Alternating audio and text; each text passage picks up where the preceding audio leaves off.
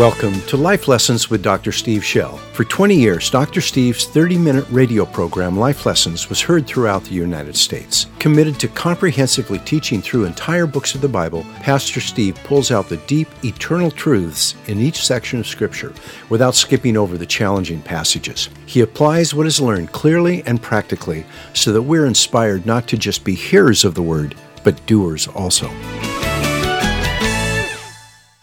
All right, are you ready for the word? Yes. We're in John chapter 20.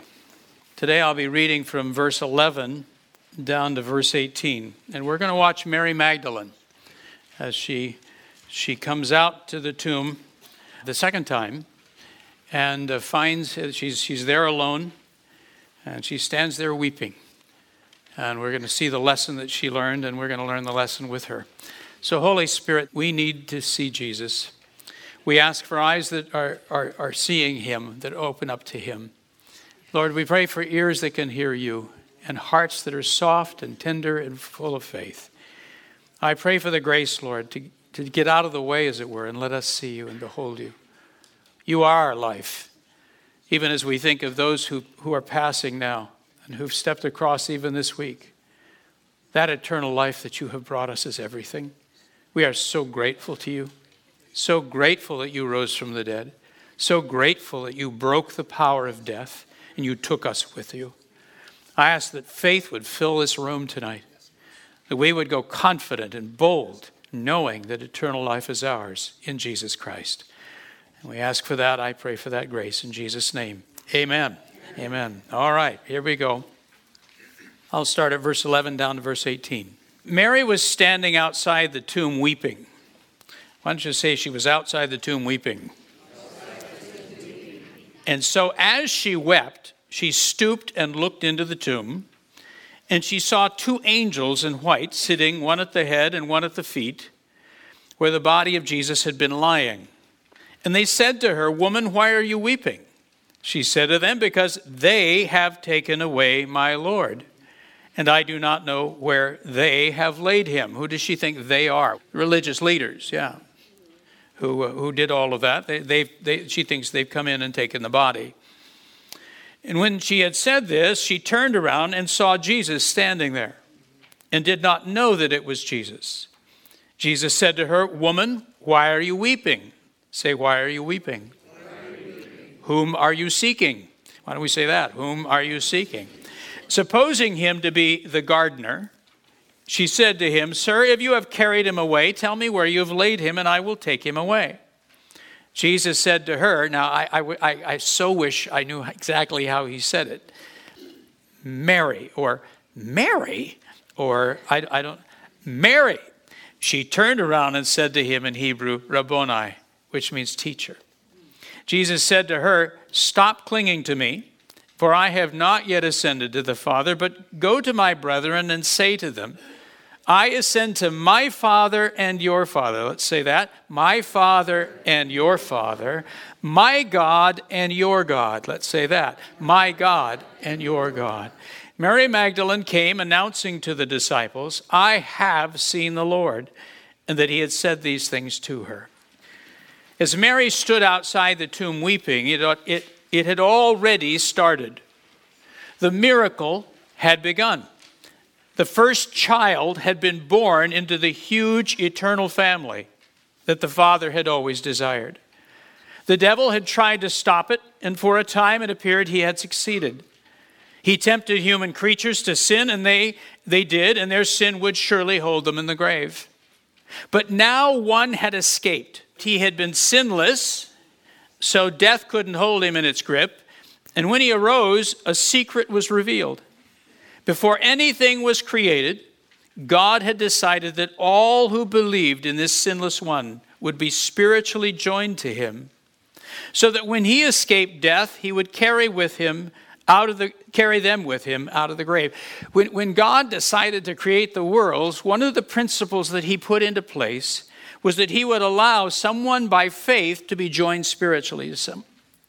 So that when you and I put our faith in Jesus Christ, we literally become spiritually joined to him. And the Bible compares it to a marriage. It's as though we become one flesh with Jesus Christ. We are married to Jesus, as it were. So when he dies, and we by faith put our faith in him, we die with him. When he rises, we rise with him. And when he ascends into heaven, we ascend with him. Yeah. But Mary didn't know that. She thought he was still dead, so she wept bitterly. She thought everything had ended, but it hadn't. It had just begun. I want to take you back through this. After reporting to Peter and John, Mary Magdalene apparently carried her news to other locations. So if you recall, she comes out there to the tomb at the first light. No sooner do you have situations where you can't see 3 stars or whatever. It's now just the first real light of dawn is this group of women. It's a whole group, not just her. You've got Mary Magdalene. You've got Mary, mother of James and Joseph. That's probably Jesus' aunt through Joseph, or his father, his stepfather. You have Joanna. You have Salome, his mother's sister, and even other women. It sort of says in one place. How many I don't know. So you have a group of women coming out first thing in the morning. What were they there for? They were there to anoint that body. They were discussing on the way, how are we going to get that tomb open so that we can get in there? And they wanted to anoint the body with perfume. And they brought spices, so I wonder if they wanted to rewrap it. I mean, which is an interesting concept. The 2 men that did it, Joseph of Arimathea and Nicodemus, may have done a poor job. They were in a hurry. And it's a high priority in that culture to bury the dead properly. It's a high matter of respect and of love. And so who knows what happened, but they were coming out with perfume and with spices, and they were going to finish caring for Jesus. Do they expect a resurrection? Not in the slightest. There's not even nothing's crossing their mind that there's a resurrection. So they're coming out and going to bury him properly. When they first get there, they come into this garden and saw that the door was open. The stone had been put back. The door was open, and Mary jumped to conclusions. Instantly, she saw that, and she thought, they've done it. Those religious leaders came and took the body. And she turns on her heel and goes right back into the city and finds Peter and John and goes and tells them and says, they've taken the body. And I don't know where they put it. What happens then, though, is the group of women that were with her, they didn't leave. Most of them stayed there, and then they moved their way on over to the open door and peeked in. And they saw the angel. And then the angel says, who are you seeking? And they have a conversation with him. They then head back to the city to tell everyone. And on the way, Jesus meets them. And their first response was to fall down, grab his feet, and worship. And he said, now you tell my disciples that I'm going to meet them all in Galilee. If they will go to the Galilee, I will meet them all. So they head back. Mary doesn't know any of this. She has seen the open tomb. She is headed back, told Peter and John, and then apparently went some other places. At one point it says they told everybody, kind of thing. So she probably went several places saying the tomb is empty, oh my, this kind of thing. And then she walked her way back to the tomb. Peter and John had already been there. They'd already looked inside and had the discussion that we talked about. And so she stands outside alone, just mourning. In her mind, this is horrible. What a terrible moment. Not only was her Lord crucified, not only did he go through just the most awful series of events the day before, or 2 days ago, but now he has been stolen. His corpse has been removed, disgraced, and dumped somewhere. And so she's just heartsick. As she stood weeping outside the tomb, all she knew was that the tomb had been opened and the body was gone.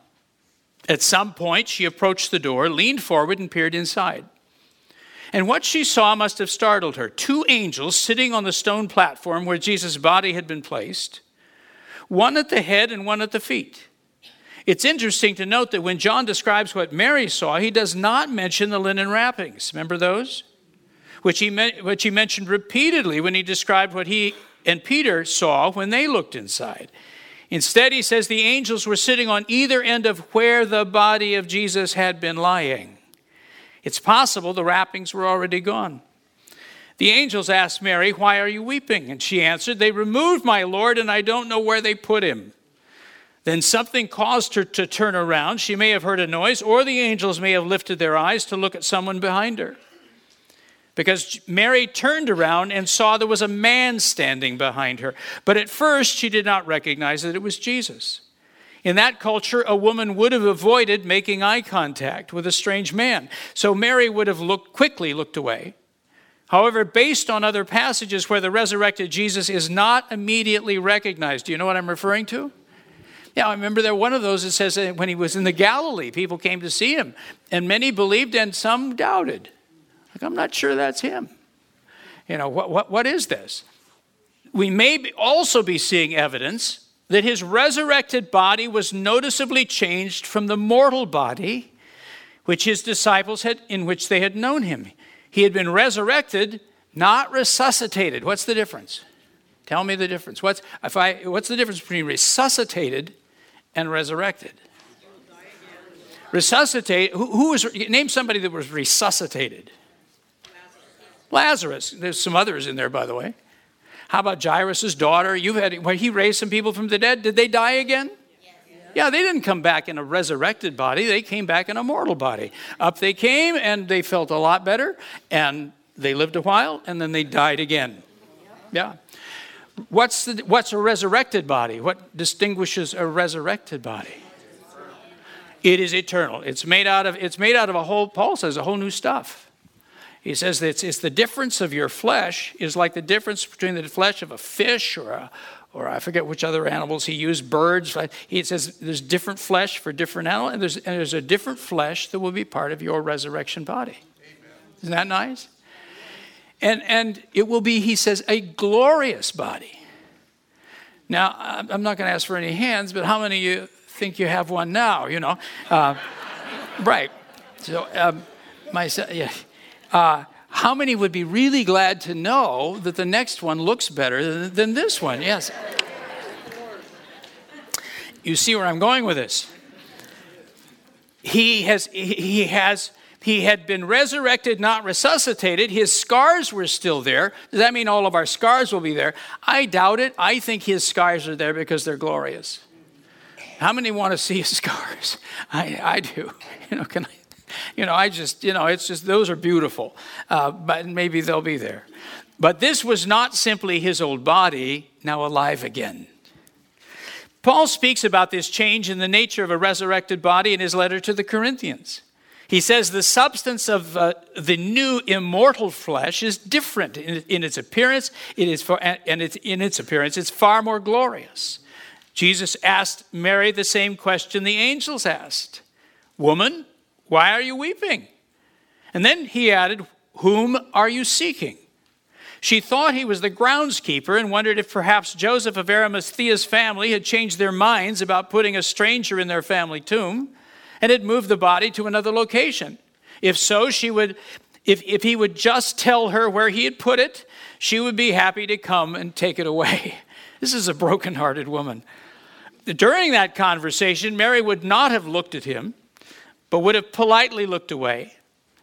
But then he suddenly spoke her name. He called Mariam.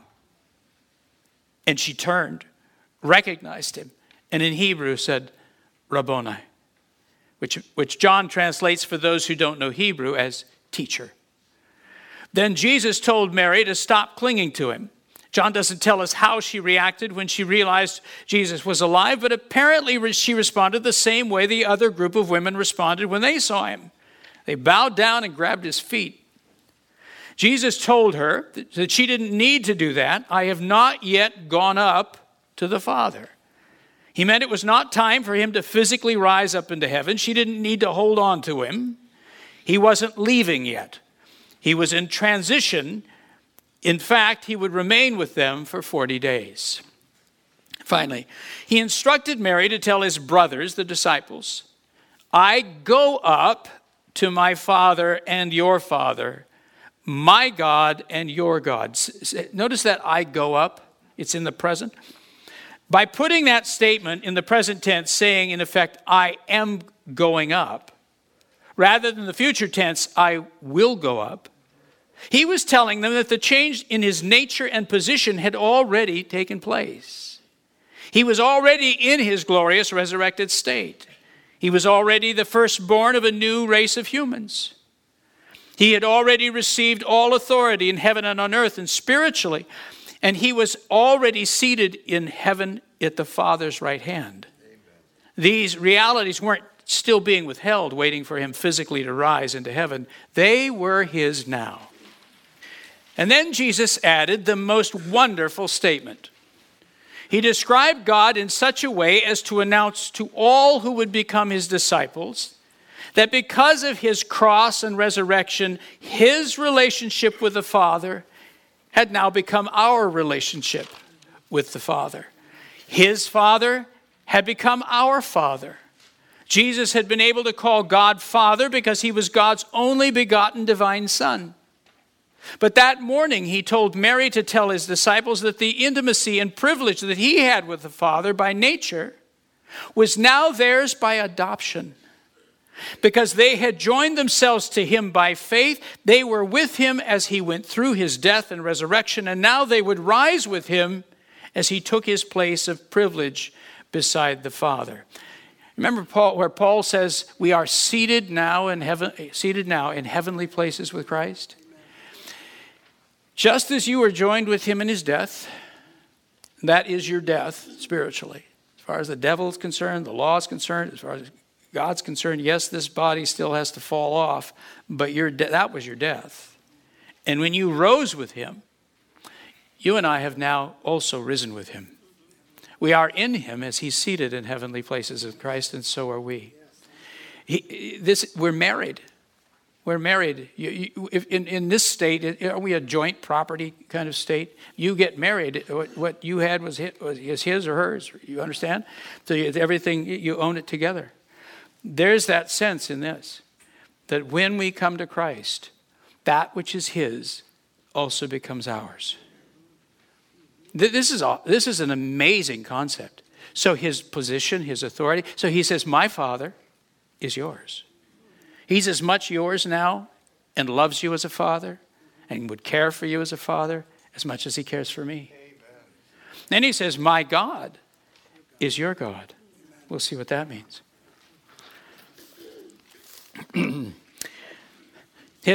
They were created beings, not divine. They are humans. Yet through faith in him, these disciples had now full privileges as God's children, just as though they were Jesus himself. That's why John put these words in the opening to his gospel. Why don't you read this with me? But as many as received him, he gave to them the right, freedom, authority to act, to become children of God, to those believing into his name, the true name which the Father gives to his Son Jesus, who were born not of blood, parents passing on physical life to their child, nor by the will of the flesh, a conception that resulted from sexual desire, nor by the will of man, humans deciding to have a child, but by the will of God. You and I have now been made children of God by the will of God. By being joined to the Son of God, we become the Son of God. Those who believe on his name. What is his name? It's Jesus. I think if I were going to say what his name is, how about this? Behold my beloved Son, in whom I'm well pleased. Those who believe what the Father says about him, what the Father announces who he says he is, I believe that. Do you believe that? If we believe that, then he has become ours, and we have become children of God. After declaring that his Father was our Father, Jesus also said that his God was our God. That is a very important statement. Though Jesus is divine and therefore God, deserving to be worshiped and honored as God, he never tried to take the Father's place in our hearts. He never diminished the honor and authority that belonged to the Father alone. The Father is the one who begot the Son and commanded him to speak all creation into existence. He is the source of everything good. All life, physical and spiritual, is sustained by him and exists for him. Paul described him this way: for from him and through him and to him are all things. Shall we say that? For from him and through him and to him are all things. To him be the glory forever. Amen. It's as I've gone through the Gospel of John, I've seen something. When you get taught the nature of God, the Father, the Son, and the Holy Spirit, lots of terms are used trying to give equal place to each person of the Trinity. And so we say Jesus is co-equal, he's co-eternal, he's all these kinds of things. And so by the time you're done, there's you can't figure out which is which. But when you read the Gospel of John, you don't come away with that confusion. It becomes quite apparent that Jesus is the divine Son of God, that he was from the beginning. But when you listen to Jesus, every time he honors his Father and never supplants him, never tries to take, as a sense, never tries to push him out and say, I'm in now. He never does that. In fact, you say, how do we pray? He says, pray this, our Father. He turns us right to him. And yet he is the Son. He is divine. And it was through him he spoke the worlds into being. He's got the goods.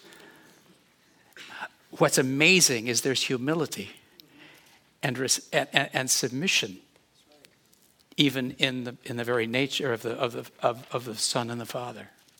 It's a beautiful thing, which is why then Paul will say, if this is the way Jesus was, then how should we be in terms of submitting ourselves and humbling ourselves and preferring others?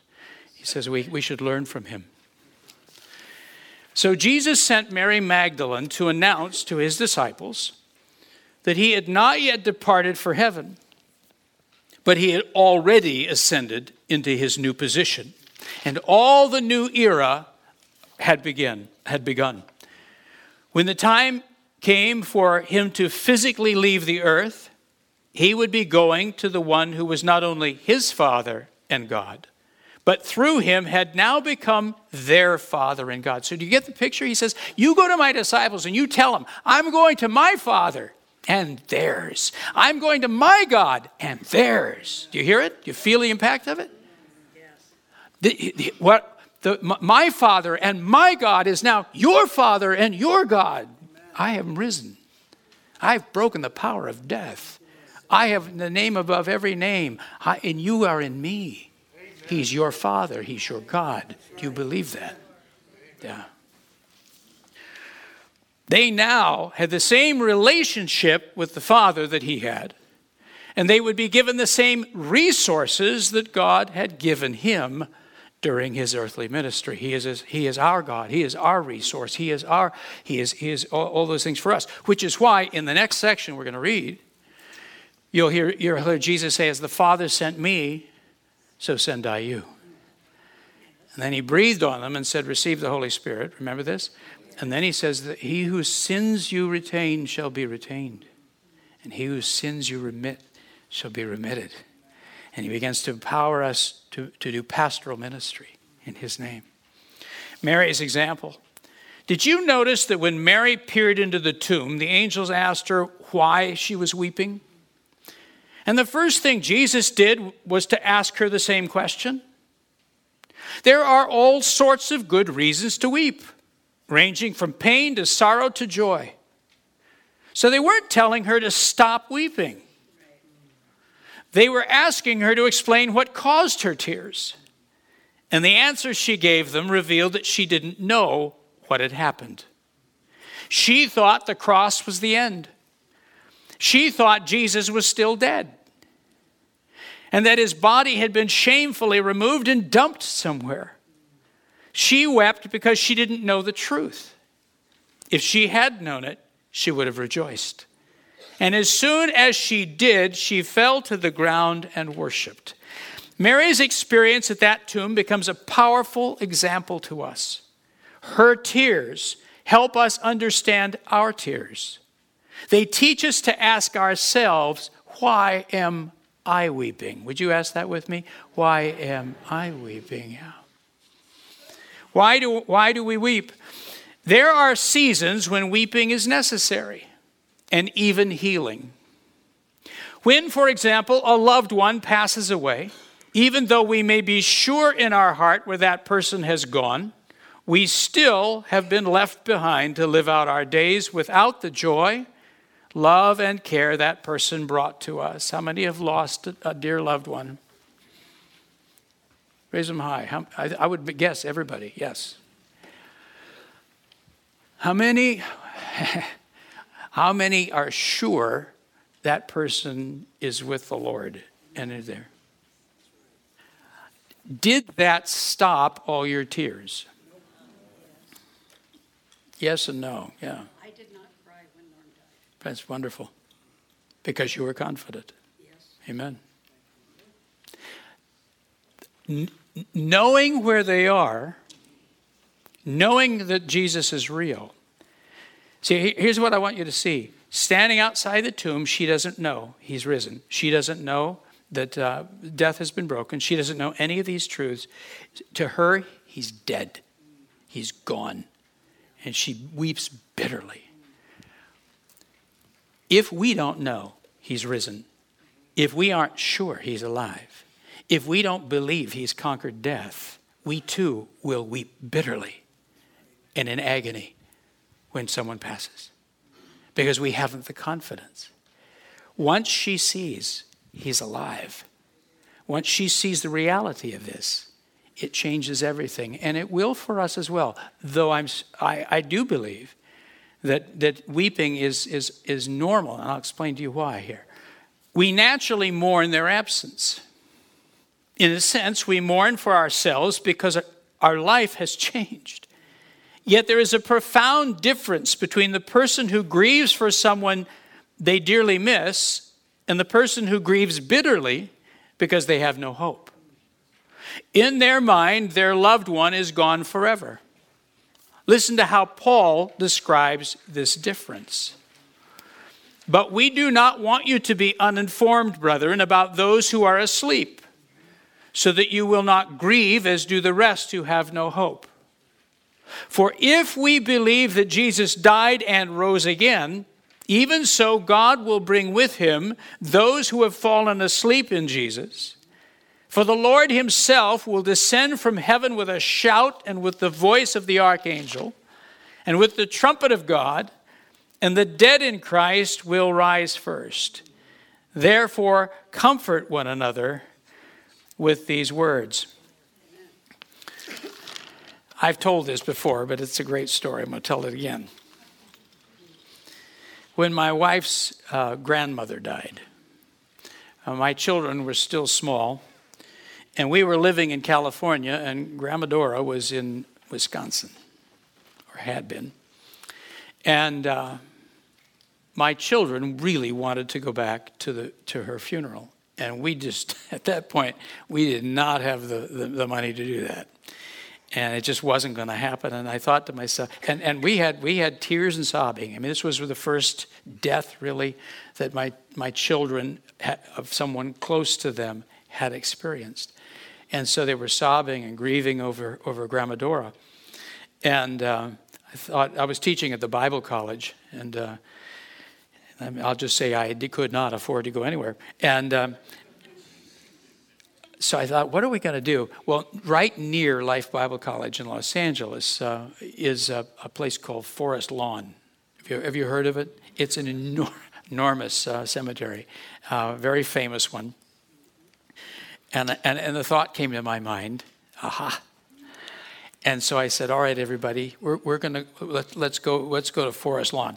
So I took the family and we went to Forest Lawn, and it was an afternoon, I recall, sunny afternoon. And we found a spot, drove around and found a spot kind of up on a hillside. And much of the Forest Lawn Cemetery, they don't have headstones. They just have the plaques.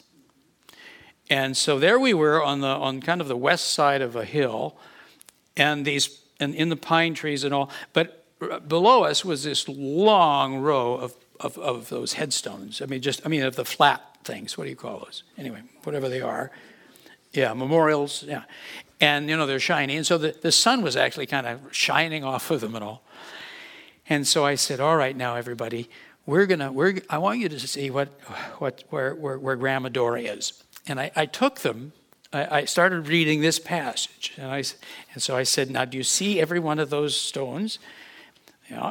I said, "Well, there's somebody buried under each one." It was a pretty impressive amount of bodies in front of you here, and I said, "There's somebody in there. Yep, they're in all of them." And I said, "But here's what happens."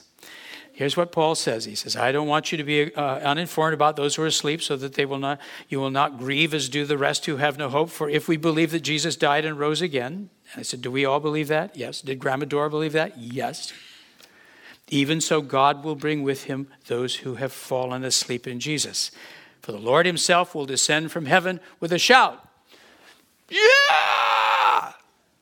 And the sound of the trumpet.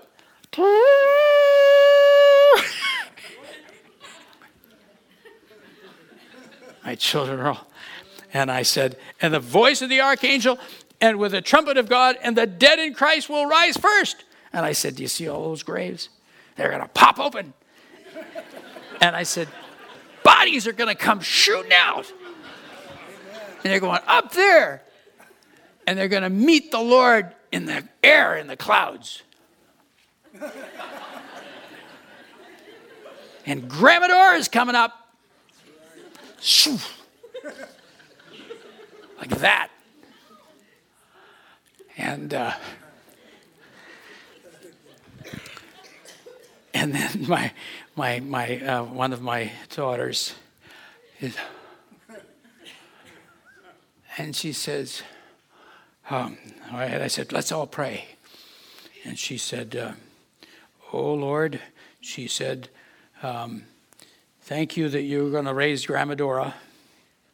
But she said, be careful of her, though, when she pops up.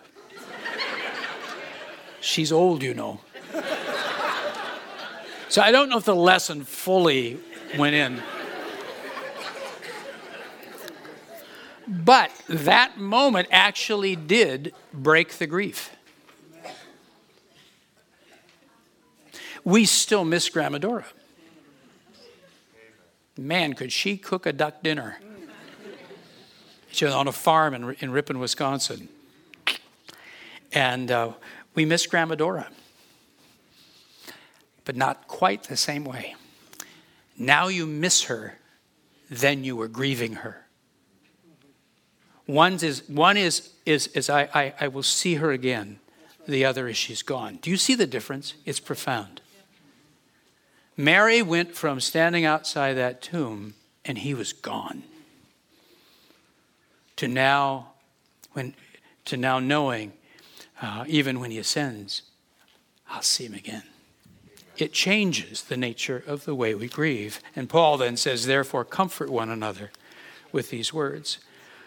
Mary Magdalene would soon learn that Jesus was alive and that he had carried her and all of those who believe in him out of the grave. Her sorrow that day would be replaced with joy. Yet I suppose that when Jesus rose into the air and disappeared behind a cloud 40 days later, there was a mixture of joy and sadness in many hearts. They were absolutely certain that Jesus was alive. And they knew where he was in heaven. And they knew he would be with them spiritually forever. But those who had been close to him would still miss him terribly and would long for the day when they would be reunited with him. You see the difference?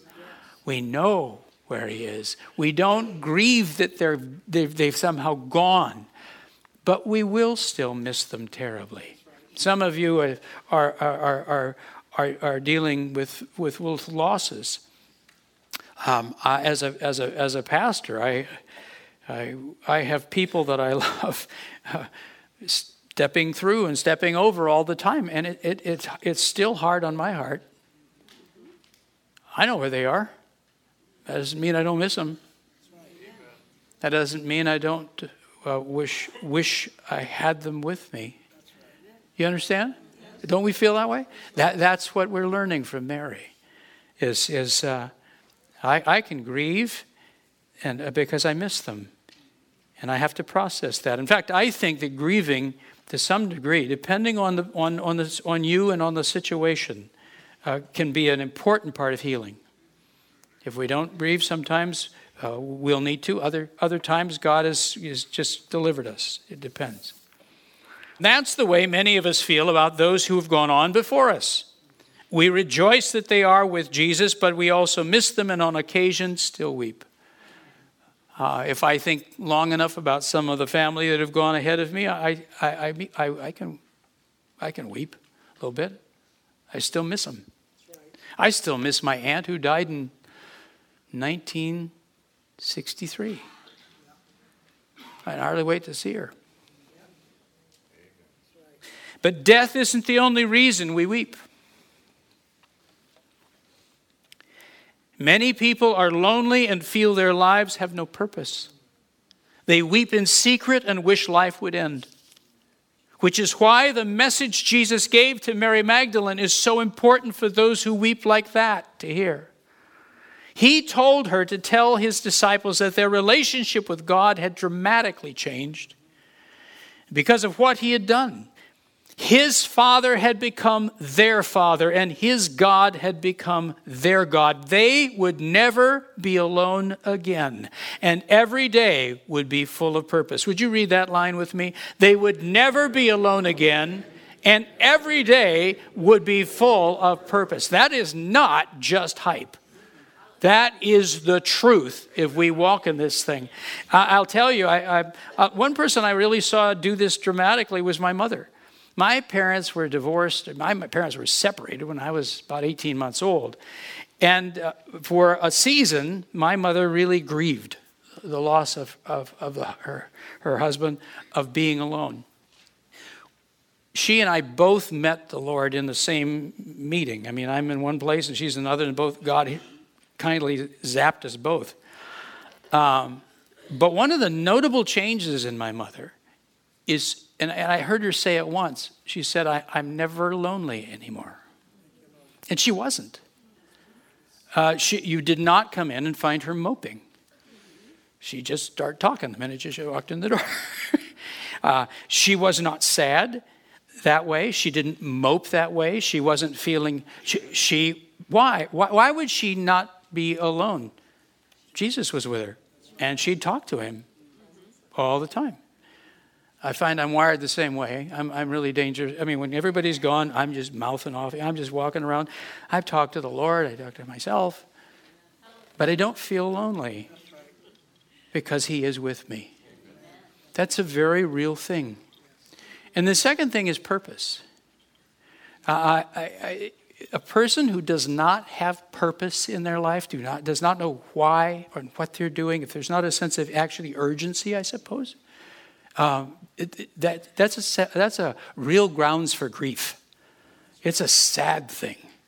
But the resurrected Jesus has changed that. They will never be alone again, and every day would be full of purpose. They needed only to hear God's call to serve him and accept it, for loneliness and sorrow to be replaced with people and purpose. As they stepped out to minister, they would quickly learn how much they needed to pray. And when they prayed, they would find that God loved them and was as committed to them as he had been with Jesus. He would dry those tears as well. The most sad and depressing thing of all is to become isolated and inward. It seems very counterintuitive, but if you're miserable, you need to drag yourself out of that and start serving somebody else. And I know how painful that is because I'm wired this way myself. I'm wired with a melancholy. And I can so pull in and want to just, feel my own pain. And the last thing you want to do when you're hurt like that is go do anything with anything, right? That's why God made me a pastor. So often, I'm feeling like that, but I got to go take care of you.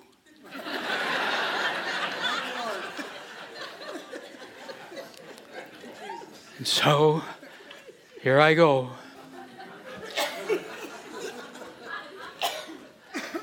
And it drags me out of my little cave, and it makes me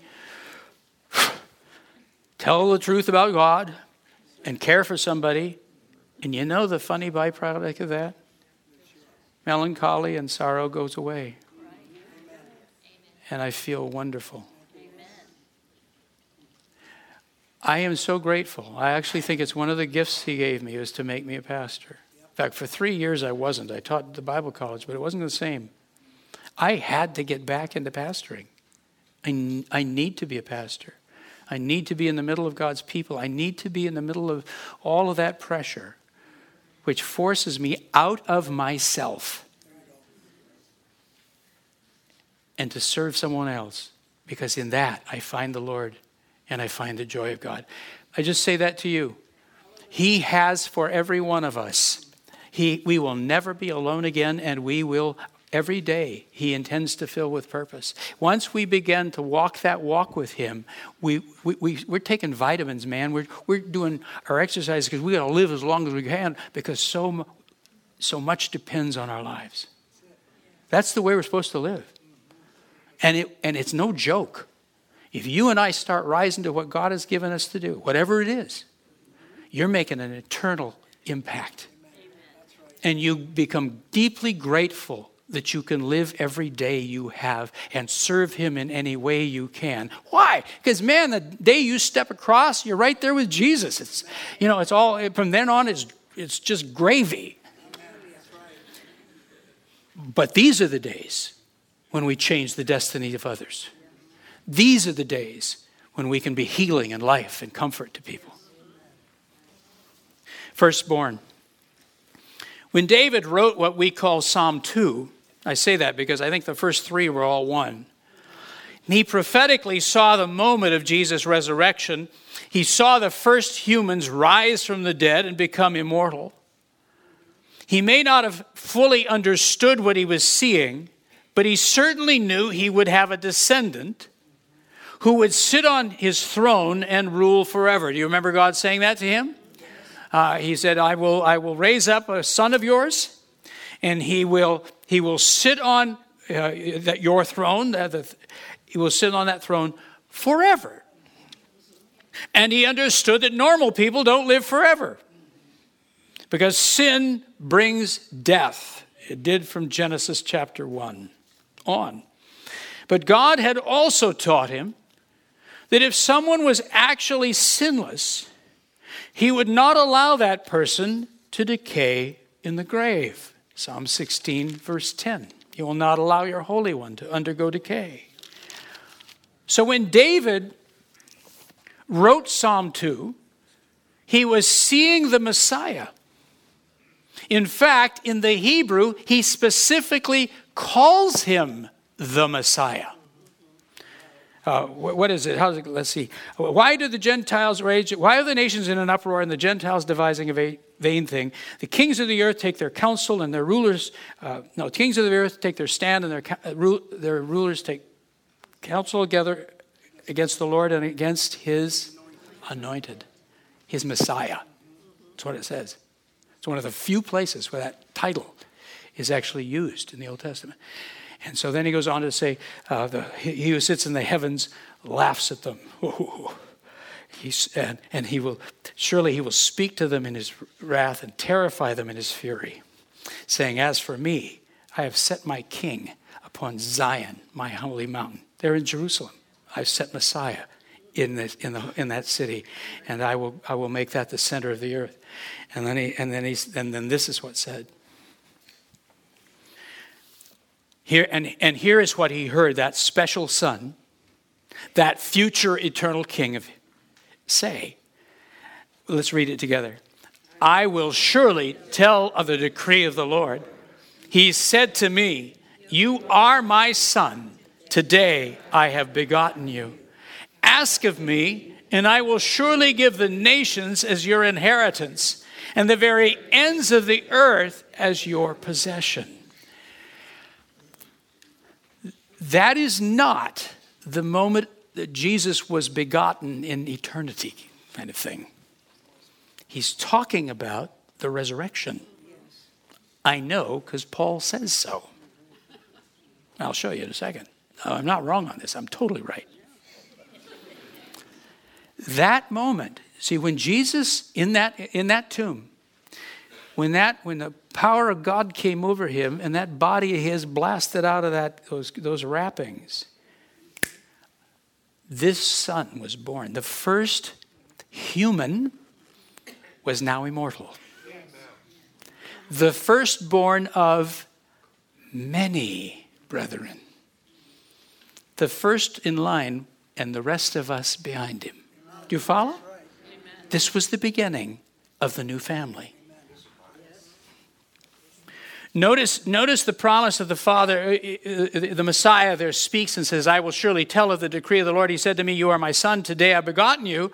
Ask of me and I will give you the nations as your inheritance. And what? The very ends of the earth as your possession. So he says to his disciples, as he's about to ascend into heaven and take his place at the right hand of the Father, where all the nations will be made a footstool for his feet, he says to them, I want you to take my gospel. I want you to go to Jerusalem and to Judea and Samaria and where?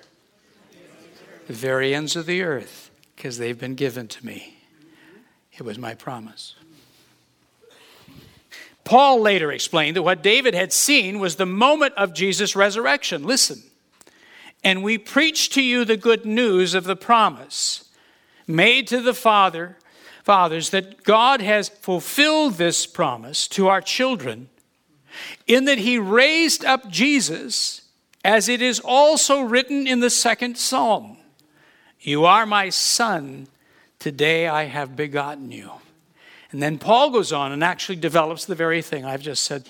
He goes on and says the promise was given to David that he will not allow the Holy One to undergo decay. And yet he says, we all know David died. We got his bones right over here. And he says, so it wasn't David. Well, what son is it then who the grave couldn't hold? What son is it who decay could not touch his body and he would rise from it? He says, I'm here to proclaim to you Jesus Christ. He is the Son of David. That's why as Mary stood outside the tomb weeping, it had already started. The miracle had begun. The first child had been born into the huge eternal family that the Father had always desired. The firstborn among many brethren was standing beside her, just as he's standing beside us now. When she saw him, her tears ceased, and she fell at his feet and worshiped. And when we see who he really is, we will too. Would you stand with me? At that place called Forest Lawn, there's a picture. It's a huge, enormous thing. I think it's like 3 stories high, and I don't know how long it is. You go in a special theater kind of thing and see it. I got that somewhere. I hung it up and somebody put it away. I like it. But it's a picture of the open tomb and Jesus standing there in a beautiful white robe And he's looking, and there behind him is what you would call the Church of Jesus Christ. Going all the way back to Old Testament saints, all the way forward. There you've got people from every church age, you know, in this enormous crowd that goes back as far as the eye can see. This enormous family of people. That's what the Father wanted. When Jesus rose from the dead, he took all who have repented and put their faith in the mercy of the living God. We who know his name, those who did not yet know his name. All those, Jesus took us out of the grave at that moment. In fact, he took even the unbelieving out of the grave. That doesn't mean they're saved, but he virtually broke death off of the human race. All of us come alive. Every single human comes alive because of that moment. What a wonderful truth. We need to let it sink into us. We need to believe it. We need to let it become part of our thinking. It comforts our grief, and it gives purpose to our lives. He told Mary, if you look at the Greek, he says, I want you to go and evangelize the disciples. It does. I'm making you a herald. Go and proclaim to them that I have risen. Praise the Lord. Lord Jesus, would you fill our hearts with this truth? You are the beloved Son of God. You have defeated death and you have broken its power. You, the Holy One, could not be held in its grip. And Lord, tonight we afresh put our faith in you. We join you. You are our Savior. We die by faith with you on that cross. You carry our sin and our sorrows and our sickness. You pay the price. You break it off of us. And then you rise from that. Death could not hold you, and we're in you, and it can't hold us either. We just proclaim our body does not stay in the grave. But we are with you the moment we die, consciously in your presence, rejoicing with you and our loved ones. And then the moment the archangel blows that trumpet, something comes up, and we are going to be resurrected in our glorious bodies. And we will live on a renewed earth forever with you. What a future you have given us. And now, Lord, you have risen and you have already begun to ascend. You are already ascended. And we ascend with you. And we are seated in heavenly places with you. And we call God our Father, even as you do. And he is our God and our resource. He is with us and strengthening us and guiding and counseling us and protecting us and providing for us, even as he provided for you. He's our Father and our God, as he's your Father and your God. What a gift you have given us, Lord. Thank you for the comfort. Thank you for the joy. Thank you for the hope. Thank you that we live with purpose and we're never alone again. In your mighty name we pray it. If you agree with that prayer, would you say yes, Lord? Thanks for listening. If you like this podcast, please click the like button, subscribe, and share it with a friend. For more information, just head to our website, lifelessonspublishing.com. That's lifelessonspublishing.com. There you'll be able to order many of the books Pastor Steve has written.